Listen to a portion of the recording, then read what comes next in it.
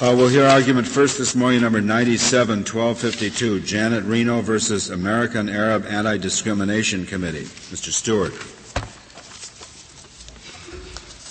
Mr. Chief Justice, and may it please the Court, Congress has legislated repeatedly to streamline the process by which decisions concerning the admission and removal of aliens are reviewed in the courts. Consolidation of judicial review and avoidance of piecemeal litigation have been integral features of past legislative measures. The 1996 Immigration Reform Statute is Congress's most recent effort to achieve those goals.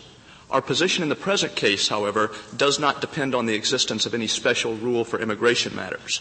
Rather, as applied here, the effect of the 1996 Act is simply to reaffirm the generally applicable rule that the filing of administrative charges is not a final agency action subject to immediate judicial review. Indeed, respondents have identified no case, either in the immigration context or otherwise, in which a court has entertained a constitutional challenge to an agency's decision to commence administrative proceedings. Mr. Stewart, may I ask you, what if the statutory scheme precluded review of a constitutional claim, such as these respondents make? If the statutory scheme altogether precluded judicial review, that is, not only at the present time, but after the entry of a final order of deportation, the Court has held that preclusion of all judicial review would raise a serious constitutional question. That's not the same thing as — We don't know at this juncture, if your interpretation of the statute is correct, what other mechanisms exist for review of their constitutional claim. Well, we certainly know that there has always, both before and after the 1996 Act, there has been a provision authorizing a petition for review in the Court of Appeals after the entry of a final order of deportation. And I think there's general agreement that a petition for review — But it requires a factual development in their case. And if there were ultimately final orders of deportation entered and the respondents raised a constitutional challenge based on selective enforcement, and if the Court of Appeals then concluded that fact-finding was necessary in order to resolve the constitutional issue, it would then be required to determine whether a mechanism existed under the applicable statute. Now, we believe that 28 U.S.C. 2347b3 would provide that mechanism. But it might provide the mechanism if the issue is properly raised, but can the issue be properly raised when it would not be based on anything in the record of the proceedings at the administrative level? I think it would be properly raised in the sense that the respondents would claim that execution of — if the respondents claim that execution of the deportation order would violate their constitutional rights because the charges were initiated on the basis of unconstitutional considerations. I think that is a claim that would properly be before the Court of Appeals. So is that the government's position, that we may rely on that representation that you have just made about the legal position that the government would take in those circumstances? That is correct. That is not to say that we would concede either in the present case or in any other case that fact-finding actually is required in order to determine the merits. But you would concede that the issue may properly be raised. That's correct. Well, Mr. Stewart, these cases were pending at the time of the enactment of ERIRA, were they not? That's correct. So isn't the habeas corpus relief provided for in 1105B available? Well, habeas corpus under the former statutory scheme was only in cases of orders of exclusion. It wouldn't have applied to orders of deportation. Perhaps I don't have it written correctly here. It says any alien held in custody pursuant to an order of deportation. Well, if and when the aliens were held in custody, that would be. Well, surely they must be held in custody before you can't deport them without having them in custody. Well, the basis for, if you look at page 1A of the appendix to the government's brief, former section 1105AA it's entitled generally Judicial Review of Orders of Deportation and Exclusion, and it says exclusiveness of procedure. And then it says the procedure prescribed by and all the provisions of Chapter 158 of Title 28, which is the Hobbs Act, says shall apply to and shall be the sole and exclusive procedure for the judicial review of all final orders of deportation, heretofore or hereafter made against aliens within the United States. And as the legislative history of the 1961 amendments to the Immigration and Nationality Act make clear, that provision was enacted in 1961 to replace a former system under which multiple avenues of review had been available to challenge final orders of deportation. But then what's the purpose of 1105A A9, which talks about habeas corpus for people held in custody pursuant to an order of deportation? I would assume that would address the situation in which the alien challenged the detention itself, perhaps because it was prolonged rather than challenging the validity of the final order of deportation. Because, as I say, the legislative history of the 1961 amendments to the INA indicate that the provision for Hobbs Act review in the Court of Appeals was specifically intended to replace prior duplicative avenues of review. Very bad English, if that's what it means, because it says any alien held in custody pursuant to an order of deportation may obtain judicial review thereof. Now, that thereof refers to an earlier noun, and the only earlier noun available is order of deportation.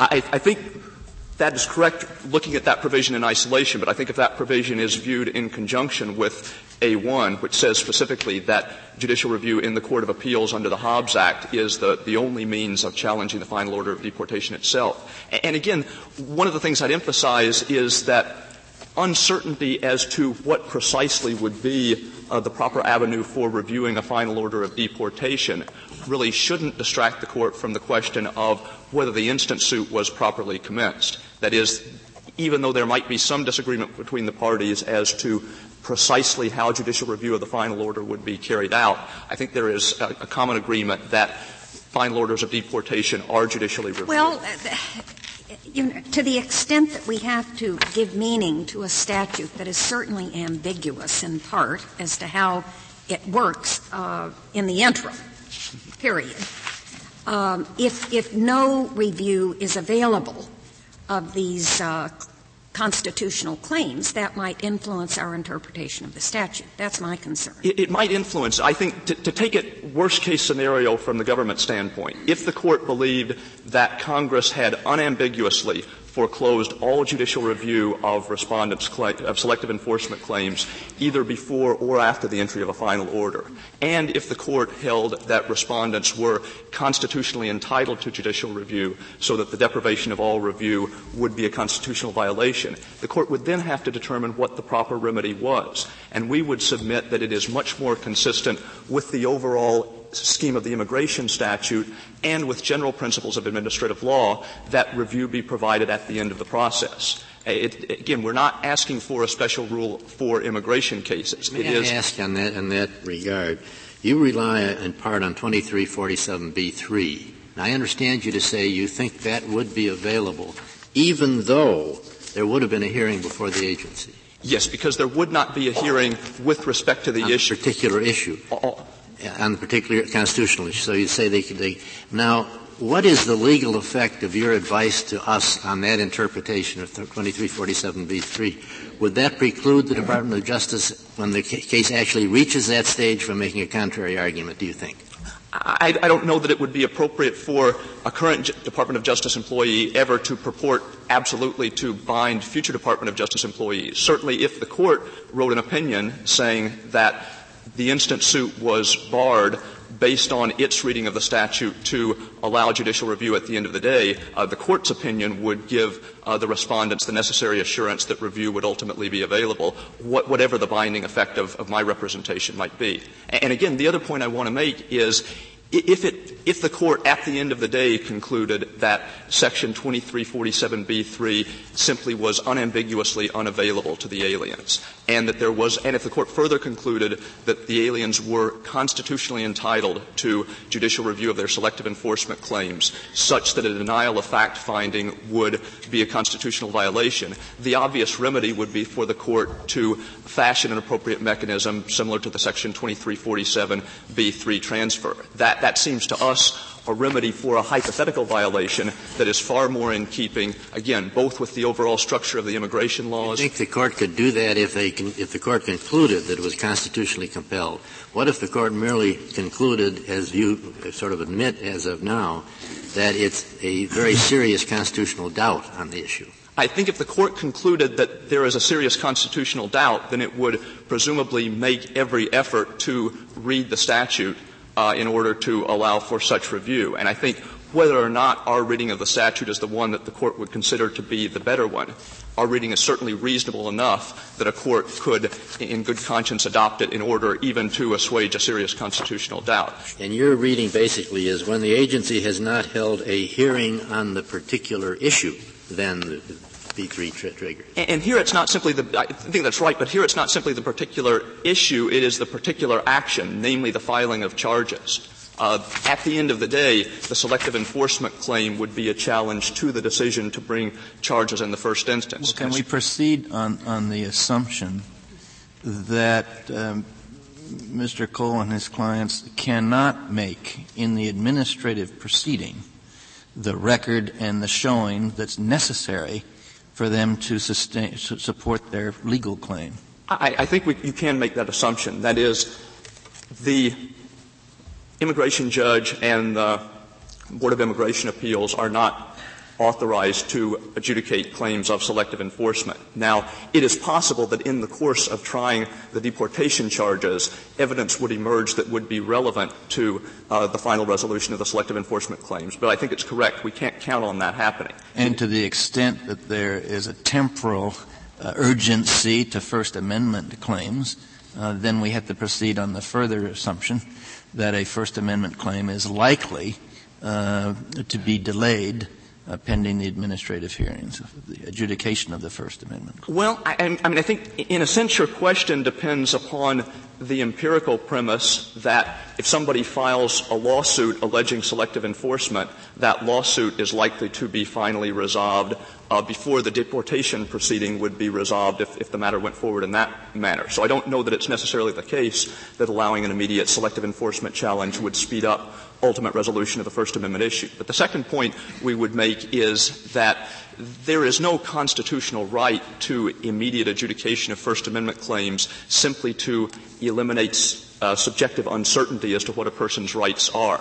That is, here the respondents do envision a potential concrete harm, namely the ultimate entry of a final order of deportation against them, which they say would be in violation of their First Amendment rights. But to the extent that they're worried about that harm, they clearly have an adequate remedy because they can file a petition for review of the final order of deportation itself. The only harm that they're suffering in the interim is subjective uncertainty as to what the state of the law is, exactly what they can do, which they characterize as chill.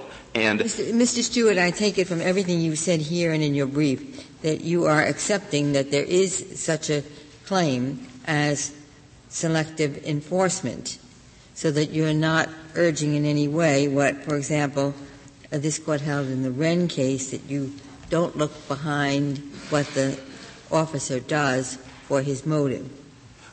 I think we are accepting there is such a thing as a selective enforcement claim. I don't think we would accept the principle that whenever a selective enforcement claim is made out, the automatic remedy would be vacature of the final order of deportation. Well, there's also a question of just what is selective enforcement in an immigration context, since the immigration statute itself is laced through with distinctions as to nationality. That's correct. I mean, in the present case, at the time the initial deportation charges were filed, the McCarran-Walter Act made membership in various forms of hostile organizations a separate and independent ground for deportation. So the very basis of selectivity that the respondents claim was constitutionally impermissible was itself recognized by Congress as a valid basis upon which deportation decisions could be made. So while we could imagine extreme situations such as the agency deciding solely on the basis of race to file charges against one person and not another,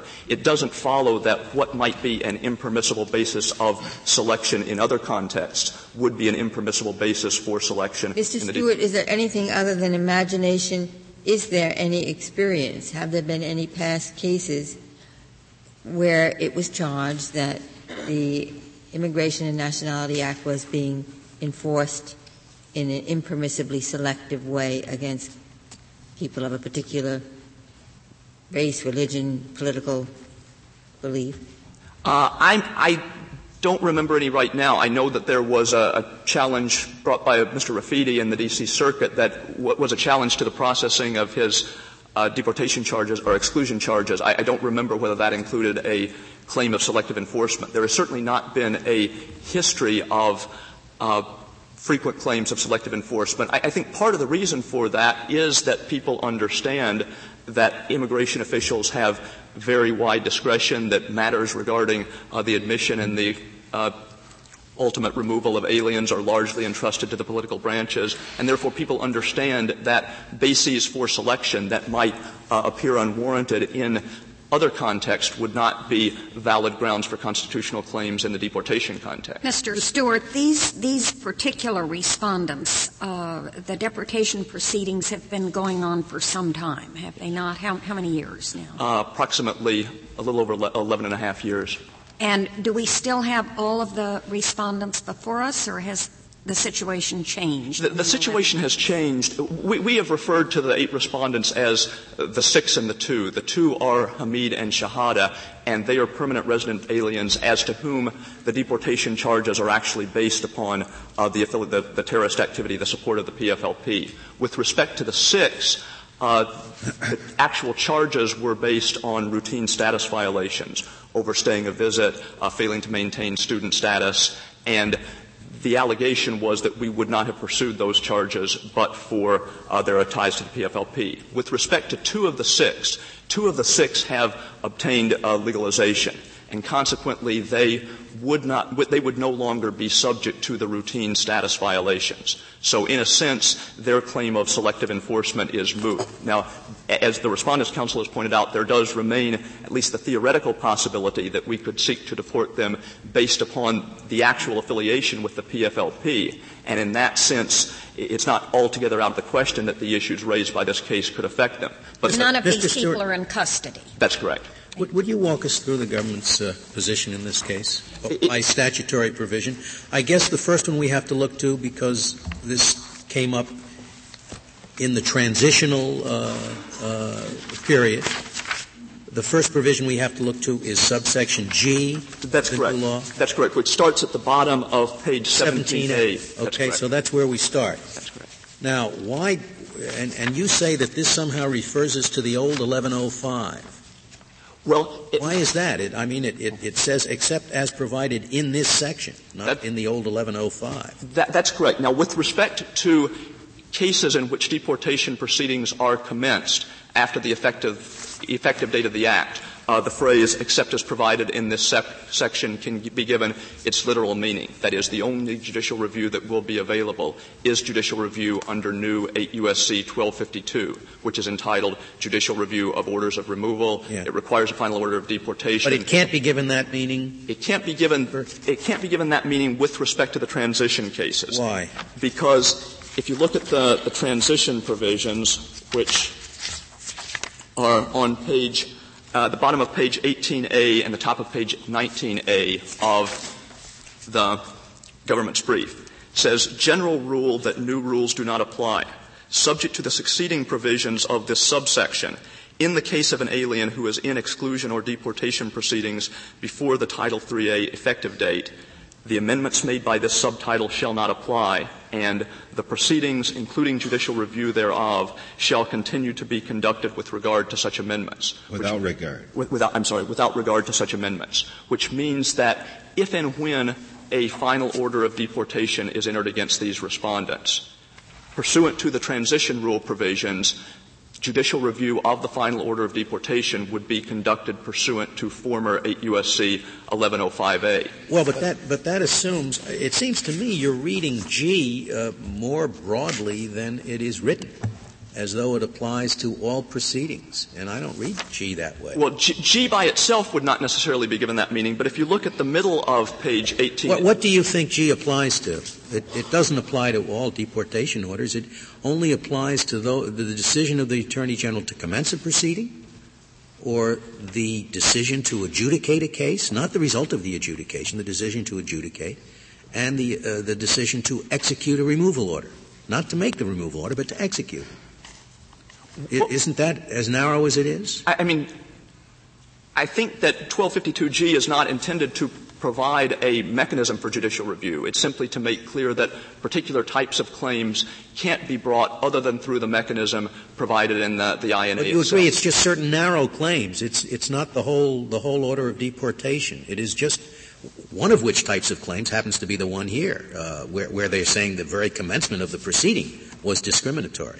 This relates only to those narrow decisions. Do you agree with that or not? No, I think whether or not the language was artful, I think that the intent was to run the gamut and to say anything having to do with the conduct or outcome of it's a strange way to say it. Yes. To commence proceedings, adjudicate cases, or execute removal orders. Well, those are very specific. But I think what was happening is that former 8 U.S.C. 1105A, the old judicial review provision, said this is the exclusive review provision for final orders of deportation. And that left us open to the claim that if what you were challenging was not the final order of deportation itself, but some preliminary stage along the way, that was not literally covered by the language of 1105A. One could read the section we're talking about to kind of run the gamut, as you say, to commence proceedings, adjudicate cases, or execute removal orders, kind of from beginning to end. That's exactly the way that we would read it. And the reason. What if we don't? What if we disagree with you and think it has a narrower meaning in this subsection G, and that it just applies to the Attorney General's decision to commence, adjudicate, or execute removal? I think even if you read the provision more narrowly than we would, it certainly applies to this case because it applies. It would apply here, but what about other situations? Well, would you have to leap back to 1105? Couldn't you simply say it refers back to the new section? No, I think that's correct. I think. Yeah, but even if you do that, you got to decide what the new section is. Is it Section 306 of the revised statute, or is it 1242 of the Code? 12. And if you make it 1242, then you don't pick up 309 as you do. You're quoting the transition rule comes out of Section 309 of the revised statutes. That's not part of 1242. That's right. No, that's correct. Then why doesn't the word this section refer to 1242 as amended? Well, because if you just ignore 309C, it seems to me. I mean, we would certainly have no objection with saying, again, one of the things I would emphasize is that the ambiguity here is not, in our view, about whether the instant suit should be removed. It's about precisely how the review proceedings will be. Well, the first question is, what do the words this section mean? It seems to me you've got two choices, either 306 of the revised statutes or 1242 of the Code. You don't have 309, I don't think. I don't think we have 309, but I think we have former 8 U.S.C. 11. Then if you don't have 309, that doesn't apply. That doesn't affect your reading of G.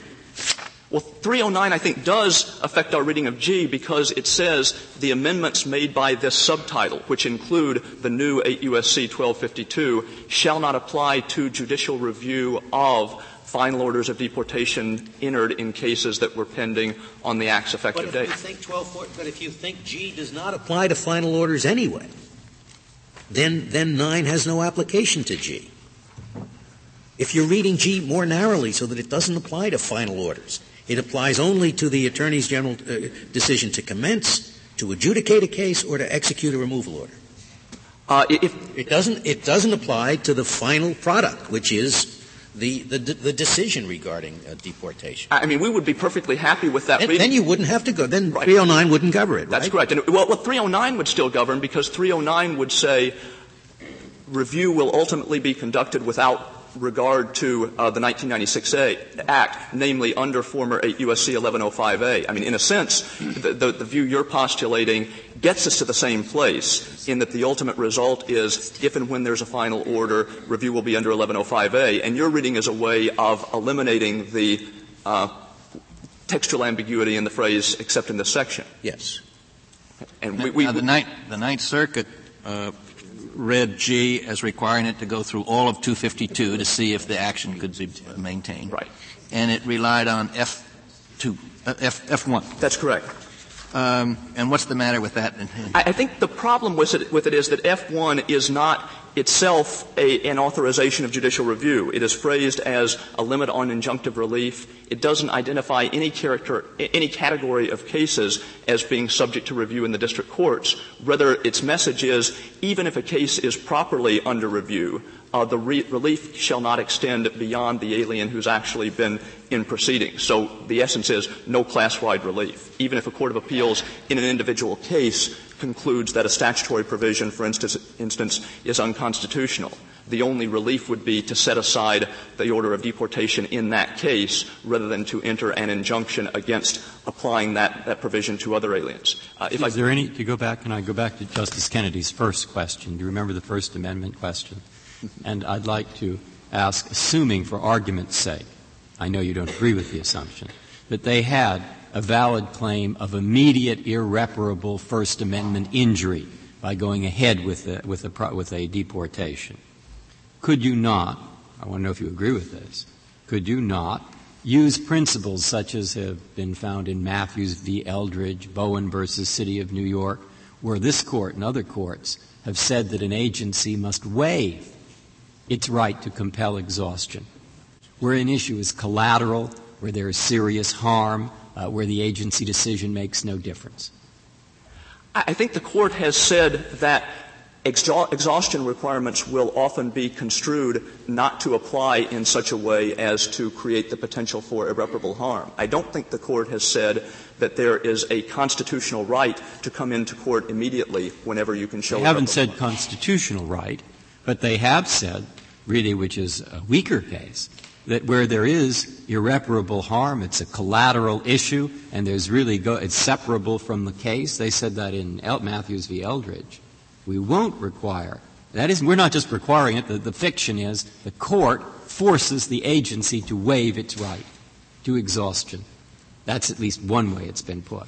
And I just wonder if in a real First Amendment case, and theirs may be, they say it is, that wouldn't be available to them. It may be you don't have an answer to that, and that's understandable. I mean, I think because 1252G unambiguously bars an immediate suit challenging the commencement of proceedings, the Court could order the agency to waive that protection only if the Court held that the respondents were constitutionally entitled to immediate review of their claims. And even upon your hypothesis that there would be irreparable injury, we wouldn't agree that there is a constitutional entitlement to an immediate judicial forum. If I may, I'd like to reserve the remainder of my time. Very well, Mr. Stewart. Mr. Cole, we'll hear from you.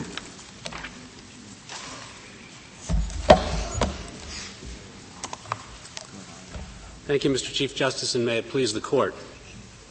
The government in this case admittedly targeted plaintiffs for core political activities such as distributing magazines belonging to a group and donating funds to that group's lawful activities. It did so avowedly for the purpose of disrupting those political activities. It now contends that plaintiffs cannot obtain a judicial ruling on whether they have a First Amendment right to engage in these activities for the entire period of time that it takes the deportation process to run its course, even though the deportation process cannot address their First Amendment claims nor develop the necessary facts. It is not clear to me why the deportation process can't address the First Amendment claim. The government seems to say that. You seem to say it's not clear to me why the whole basis for the deportation proceeding is that they've engaged in this activity.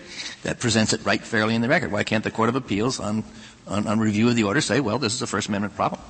Well, in fact, Justice Kennedy, the basis for the deportation of 6 of the 8 has nothing to do with the ostensible basis has nothing to do with these political activities. The ostensible basis is that one student took too few credits when he was in school, another worked without authorization when he was in school. The government, when they brought the charges, when they brought these technical charges, had a press conference to say, we don't care what the technical charges are. We want to deport them because they're associated with the PFLP. We view this as a football game. We don't care how we score. So our clients have been told, you've been put into deportation proceedings because of your political associations. You're not going to be able to litigate that in the proceeding itself.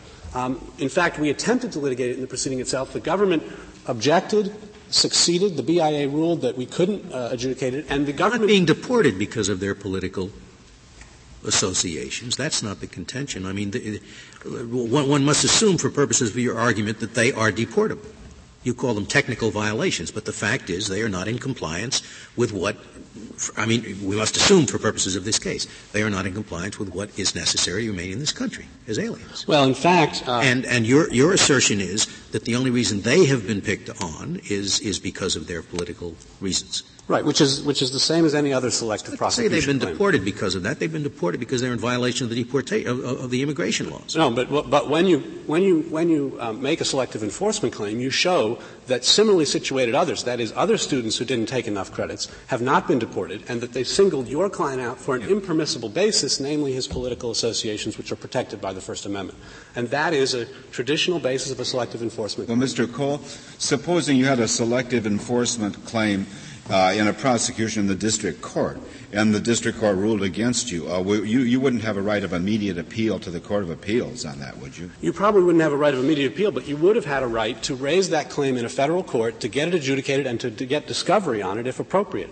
In this case, the government's position is that for the many years it takes a deportation process to conclude, which can be 5, 6, 7, 10 years, you can't even get discovery. This Court in Clinton versus Jones recognized that delay in discovery is significantly prejudicial to plaintiffs. Here they're saying we can't even raise our claim until we exhaust a proceeding that cannot address our claim in any way, that does not provide us any form of relief. Haven't you had discovery? I'm sorry? Have you not had discovery in this case? We've been able to start discovery. The government has successfully stayed discovery as a result of this jurisdictional question. So we have been blocked. We've been How long has the case been pending? The case has been pending since the government brought it 11 years ago. And during those 11 years, you have not been able to conclude discovery? Well, we were not permitted to engage in discovery at all, Justice Stevens, under this Court's selective prosecution doctrine until we demonstrated a colorable showing on both prongs of selective When did you make that showing? I'm just curious.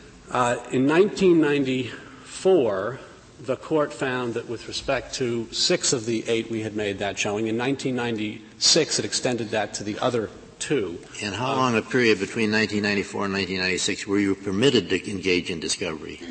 We were permitted to engage in discovery for much of that period of time, although there were issues. The government objected to virtually every discovery claim we brought. Mandamus to the Court of Appeals. They object all along the line, but I had the feeling you did have plenty of time to persuade the district court that there was a merit to your claim and that you must have gotten a pretty good share of the facts you need for the whole case. We did, Your Honor, but the position that the government is taking in this case would mean that we would never have had that opportunity. That well, we would I know, have, but we would never. You in fact have had it. Is what I'm trying to say. But in terms of the legal question about how the statute is appropriately read, should it be read to allow the government? But of course, this is kind of a very unusual case in a lot of ways. It's a transition situation, and it seems to me we should take into account with the actual facts of this transition case, which is one in which, as I understand it, you pretty well have the facts that you're going to litigate about later. Maybe I'm wrong. Maybe there's a lot of other stuff you need, but I don't know what it would be. Well, there's still significant discovery outstanding, including depositions of a number of the individuals who were involved. And ultimately what we have to show is the government's motive. Why is this case different from an ordinary administrative law case? I would have thought the ordinary route is you go first to the agency, they decide a thing on the basis of the issues in front of them, and they create a record. Then you go to the Court of Appeals, and they look at the record. In an unusual case, where they didn't develop enough of a record, of course the Court of Appeals can send it to a district court or anywhere else to get record facts developed where necessary. That's the traditional way. The statutes are consistent with that. And where you have an unusual claim that requires immediate decision that's collateral from the main case and threatens irreparable injury, a Court of Appeals can hear that first. They did it in Matthews and Eldridge. They've done it in Bowen. They did it in the cases involving the Haitian refugees. They've done it in dozens of cases. So, I mean, that would be the normal route. Go first to the agency. In fact, you go to the Court of Appeals. Then you go to a district court if you need to. And if you have something irreparable, serious harm, you get it jump the queue. All right? Now, aren't the statutes consistent with that as much as they are in any case? And why can't you follow that route? The statutes are not consistent with that, Your Honor. The first reason is that Section 1105A, unambiguous, there's not much that's unambiguous about these statutes, but one thing is unambiguous about 1105A and the 1996 Act, and that is that the petition for review, which is authorized by statute, must be determined solely upon the administrative record, with one exception. The one exception is for nationality claims. Those claims can be transferred to a district court. But what Congress said was appellate jurisdiction here has to be limited to the administrative record. They always say that in administrative law No, in cases. fact, there's no Justice Breyer, we have found, and the government has cited to no other statute governing administrative appeals, that provides that the petition for review must be based solely on the administrative record, creating one exception. And every court. So just pause right there. Your remedy for that, saying solely on the record, rather than read it solely on the record in a case that you can read it solely on the record, solely on the record in the ordinary case, your remedy is rather than read it that way, we should create some whole new set of court remedies that's like burning down the house because, you see, you're advocating departing even further from what Congress wanted. No, I don't think so, Justice Breyer, and for this reason. What the traditional way that these types of claims were raised was to go to district court. Every court which addressed a claim in an 1105A appeal that required fact-finding beyond the record said, we don't have jurisdiction. They said that at the INS's urging. The INS took the exact opposite position in every prior 1105A appeal raising claims requiring fact-finding beyond the administrative record. They said, there's no jurisdiction here because of the administrative record language. You can't transfer to a district court because of the administrative record language. Transfer to district court would obviously be beyond the administrative record. Therefore, under Cheng Fan Kwok and McNary, you go to district court. And that's the traditional way this was done. Now, in 1996, in the 1996 Act that the government relies upon, Congress took up this matter. And they actually went to the point of adopting in the Senate bill a provision that would have changed that rule, would have said that constitutional claims requiring fact-finding beyond the administrative record can be transferred to district court. But they rejected that in the final bill, and instead they readopted the language which had been uniformly interpreted to bar appellate jurisdiction at all of claims requiring Which language is that, Mr. Cole? The language which was rejected is in the one they adopted to readopt it. The language they readopted was originally in 1105A.4 and says that the appeal shall be decided. Let me get you the page. It's on page 2A of the government's brief. Determination upon administrative record at the bottom of the page, except as provided in Clause B, which refers to the nationality claims. The petition shall be determined solely upon the administrative record upon which the deportation order is based. Now, that was that provision the government had argued consistently before this case barred the Court of Appeals from hearing the kind of claim that we are now making. They said you have to go to district court. This Court in McNary said that exact type of language meant that the exclusive appellate review scheme did not cover claims requiring fact-finding beyond the administrative record. Now, if you turn to page 10A, this is the 96 Act, Congress first considers, as I said, a bill that says constitutional claims requiring fact-finding can be transferred to the district court. They reject that, and instead they adopt the language on page 10A. The Court of Appeals, except as provided in paragraph 5B, and that's You're reading from whereabouts on 10A? The top of 10A, under scope and standard for review, says except as provided in paragraph 5B, and then that's a reference to the nationality claim, the only claim that Congress has said can be facts can be developed beyond the administrative record. Except as provided in 5B, the Court of Appeals shall decide the petition only on the administrative record on which the order of removal is based. So Congress considered the precise option which the government is now saying is available on the Court of Appeals, and it decided to reject that option and instead to leave these claims where they had traditionally been litigated in district court. And I think for good reason. Why? Because these are claims which require fact-finding, intensive fact-finding. That's the kind of thing that district courts are well suited to, not courts of appeals. But it would apply your argument to all constitutional claims, I guess, and some are suitable for fact-finding and others not. And this claim, I'm sorry, Justice Breyer, but this claim, our argument with respect to this provision does not apply to all constitutional claims. Chadha, for example, was a constitutional claim that could be decided without any fact-finding beyond the administrative record, and therefore was appropriately heard in the court. Mr. Cole, you left one thing out of your story. They did indeed adopt that language from 1105, which we had held would allow you to go to district court, but they also added to the new statute subsection 9. Which is on page 13A of the government brief, which reads, consolidation of questions for judicial review. Judicial review of all questions of law and fact, including interpretation and application of constitutional and statutory provisions arising from any action taken or proceeding brought to remove an alien, shall be available only in judicial review of a final order under this section. That's right. Now, that wasn't in the old 1105. That's true. It is in this, and it makes it very clear that Congress did not intend the previous disposition of being able to go to district court with one of these claims to continue. Well, I beg to differ, Justice Scalia.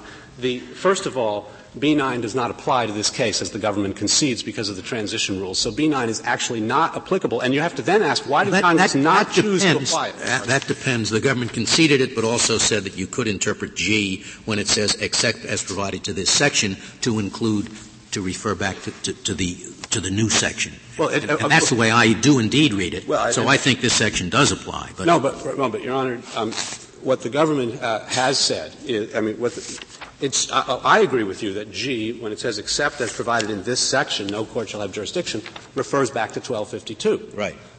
But Congress has made clear that 1252 does not apply. The only provision that even arguably applies here from the new Act is 1252G. They have made it absolutely clear that the rest of 1252 is not applicable. And we argue — Mr. Cole, what about the possibility that was vaguely mentioned of the Attorney General electing to have these transitional cases handled only under 1252? Right.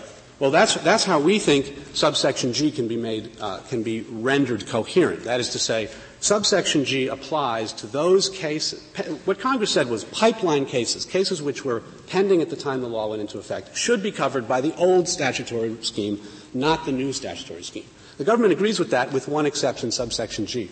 We think subsection G is better read as making clear that in transitional cases, that is, cases that are pending, where the Attorney General elects to invoke the new procedures, which she is permitted to do by statute, in those cases, subsection G makes clear that 1252 is the exclusive review scheme. But only in those cases. The problem is she prevented from doing that here by anything having to do with this lawsuit, or just she has chosen not to exercise discretion that she has? Well, she's been enjoined from taking any actions with respect to the deportation proceedings in these cases. So if she wanted to make that election, she couldn't because she's been enjoined. That's right. That is our reading. That would obviously be open to the district court on remand. But your interpretation of G, is very nice. It would be wonderful if that's what it said. But I see nothing in there that limits it to those cases where the Attorney General has exercised the option. Well, the to problem have the new statute apply. What language do you rely upon to limit it to? Well, there's an admitted tension, Justice Scalia, between Section 309C, which says that for pending proceedings, the new rules do not apply. They should be governed by the old Section 1105A scheme. And subject only to the exceptions set forth in succeeding provisions, which do not include G. There's a tension between that, which seems to say 1105A applies, and 306C, which the government relies on, which suggests that subsection G shall apply to all claims arising from — trying to find the specific language. Yes. Right. Right, it's on page 18A. Shall apply without limitation to claims arising from all past, pending, or future exclusion, deportation, or removal proceedings under such act. So the government says that means Congress intended one and only one provision of 1252 to apply to pending proceedings. We think that reading is untenable for a number of reasons. First, it's inconsistent with 309C, which says that pending proceedings are covered by the old law subject only to the exceptions in the succeeding provisions of which G is not one.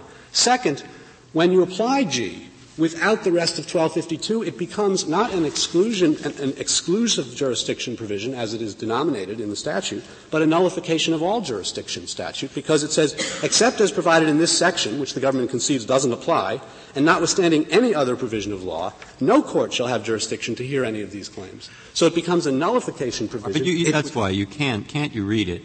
One way to read it is to say, very well, in this odd transitional period, Congress wanted no court to have the authority to decide fact-based constitutional questions.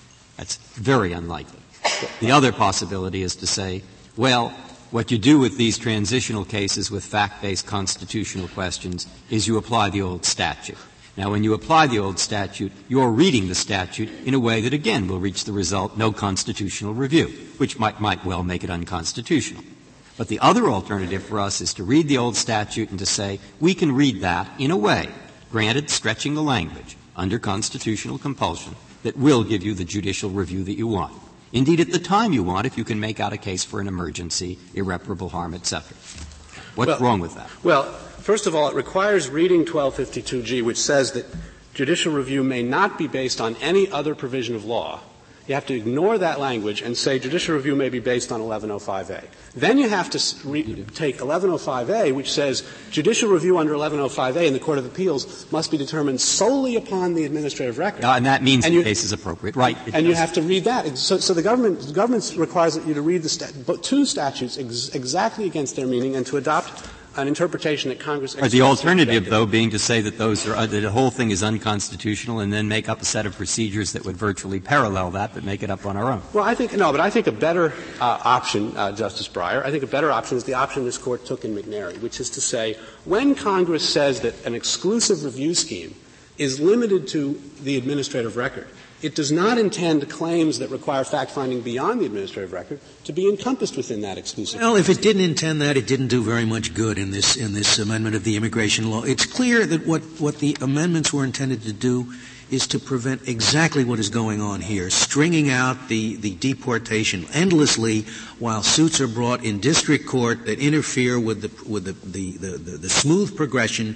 and ultimate disposition of the deportation proceeding. It's clear that that's what Congress had in mind. And what you're saying is Congress didn't have that in mind. Now, maybe you want to say Congress can't have that in mind and strike down the whole thing as unconstitutional, but to read it to do something which is just implausible in light of what Congress was about. Justice Scalia, there is no indication that Congress was concerned about our case or cases of our Congress was certainly concerned about, as Justice Scalia, stringing out deportation, which is just what your case is doing. Well, and the irony here is that we're the ones who are seeking expeditious resolution, Chief Justice Rehnquist. It's the government that is seeking delay. If you rule for the government in this case, we're talking about 5, 6, 7, 8 more years of litigation before we ever get to the question that our clients went to court for initially, which is, can we distribute magazines without fear of the government targeting Why them? are we talking about 6 or 7 more years of litigation when we've had 11 already? Because the government took 9 years without any injunction in this case. The government took 9 years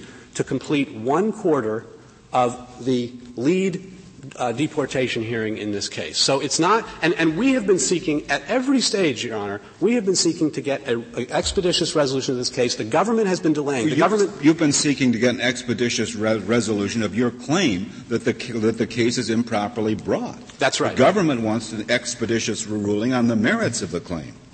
Of the case. Should your people be deported? What the government wants to do is to delay the First Amendment question in the case. And I think if any other administrative agency targeted a U.S. citizen, held a press conference for any kind of initiation of proceedings and held a press conference and said, we don't care what the technical charges are that we brought. The IRS is, we're auditing these people, but we don't care about the technical charges. The reason we're auditing this newspaper is because it published pro-Republican editorials. Now, do we have any doubt that newspaper could not go into court and seek an injunction against that action, even in a situation where newspapers can't be deported?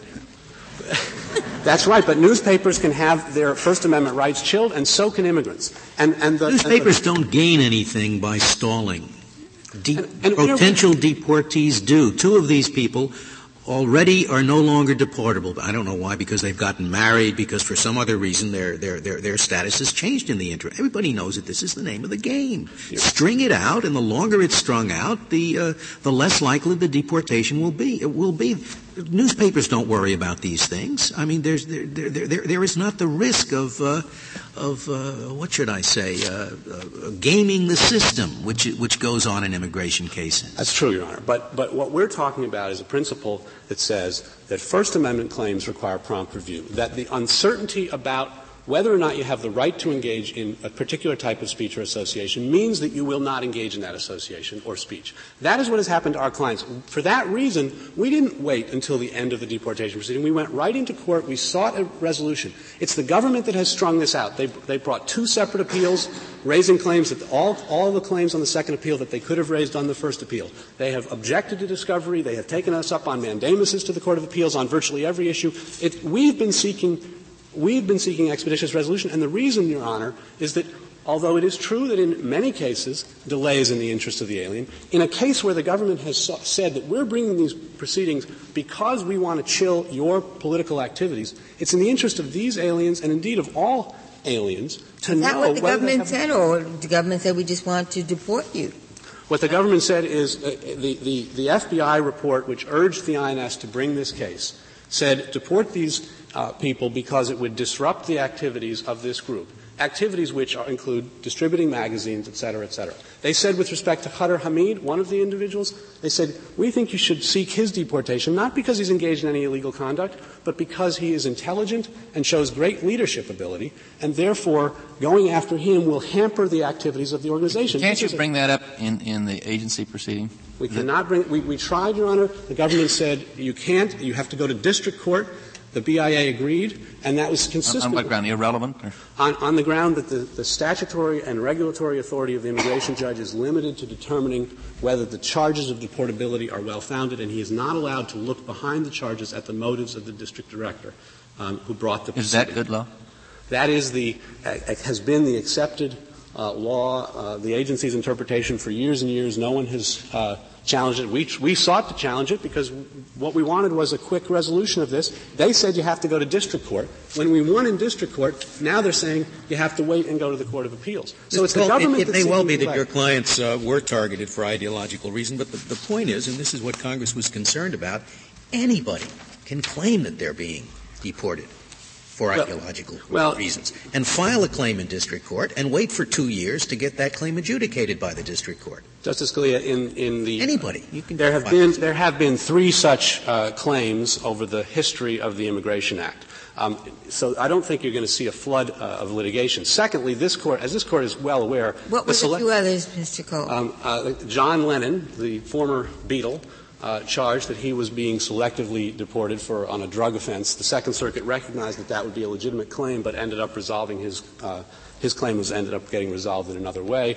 And then a man named Adame Hernandez in the Ninth Circuit made a selective enforcement claim, but he put forth no evidence and it was just dismissed outright. But this Court has made it very clear that selective enforcement claims are extremely difficult to get past first base on, and they are dismissed all the time. There has not been a successful selective prosecution claim in the federal courts for years. This is the only successful selective prosecution claim that there's ever been in an immigration case. So you're not talking about some loophole that's going to make it possible for every immigrant to go in. What you're talking about is when the government has admitted that it targeted people for their political activities, that it doesn't care what the charges are, it wants to get rid of them because of their political activities, and it wants to disrupt those political activities, which the government has also conceded are not criminal or illegal in any way. In that kind of a case, it's an extraordinary case, certainly the federal court should be open to allow an immigrant to get a prompt. Well, if it should, wouldn't the expeditious thing be to have all this heard in one proceeding? I mean, whatever the shoulds are, wouldn't that be a better way to do it? Well, the problem is that the one proceeding that the INS has put us in cannot consider these claims. The Court of Appeals, according to the INS's long-standing interpretation and every interpretation of the Act prior to the 96 Act, can't consider that claim. And Congress specifically thought about whether the Court of Appeals should be given the right to consider that claim in passing the provision with respect to constitutional claims involving fact-finding, and they rejected it and instead adopted language that says you can't go to the Court of Appeals for this kind of claim. And as this Court has said, it is a cardinal principle of statutory construction that the Court can't adopt something that Congress has rejected in the process of enacting another statute. In addition, it is quite clear that the background against which Congress was acting, Congress is presumed to know the law, just as citizens are, was that these kinds of claims were brought in district court. They could not be brought in the Court of Appeals. They had to be brought in district court. So against that background. But it was very sparse. You just said there are only 2 prior cases. Well, there's only 2 prior, Justice Ginsburg, there are only 2 prior selective prosecution cases. There has been other types of claims, challenges to immigration practices that require fact-finding beyond the administrative record. McNary was one. There are a number of other sort of pattern and practice class actions. But again, it's a handful of cases out of hundreds of thousands of deportation proceedings. This is not some huge problem. And I think it's because it's not some huge problem that Congress, while considering changing the law, decided to maintain the law. And that result, I think, is is required not only by this Court's general principles of statutory construction, but by the principle of administrative law that Justice Breyer articulated on the government's argument, that is, that where collateral claims are at issue, that the agency has no expertise to address, and irreparable injury is at stake, even where the statute says you have to wait till the end of the process, this Court has consistently said you can go to district court.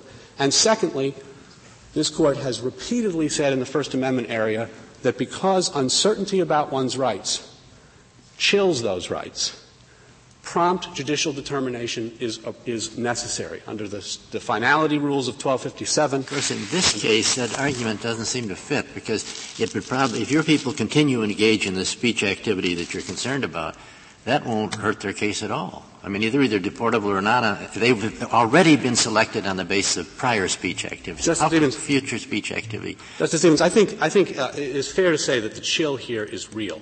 The INS holds substantial discretion over an alien who's in deportation proceedings. It can decide to continue the proceedings or drop the proceedings. It can decide to detain the person in their discretion. It can decide to add new charges in their discretion, as it has done with respect to all the aliens here. It can decide to deny discretionary relief in its discretion. So a rational alien who knows that he's been targeted for his political activities, that similarly situated aliens have not even been put into proceedings, will assume that if he continues to engage in the activity that the government has said it does not like, that discretion will be used in his disfavor. Just as if the IRS announced that they were auditing a newspaper because of its Republican editorials, and they were auditing them for 1 year, you'd say, well, how's that going to affect the newspaper, because the audit is only with respect to that past year? Well, the IRS has a lot of discretion about what it does with an audit. It could bring future audits, and so the newspaper will be chilled until the Court says that it has the right to speak. Thank you, Mr. Cole. Mr. Stewart, you have 2 minutes remaining. I guess the first legal point I would want to make is that we certainly disagree with the contention that prior to the enactment of the 1996 statute, there was a consistent practice of allowing claims like this to go forward. The respondents have not identified any case in which a court has entertained a selective enforcement challenge to the filing of deportation charges. That would have been inconsistent with well-established principles of administrative law that the filing of charges is not final agency action. Cases like Cheng Fan Kwok are cases in which the Court has reviewed actions that took place outside the deportation process itself and has held that those were not subject to the exclusive review provision of former Section 1105A. But to say that simply by challenging a non-final action an individual can have his claim heard immediately really is not consistent with administrative law principles. The second point is that what is revealed pervasively in the FBI reports is a concern that the respondents were assisting in the raising of funds for a foreign terrorist organization.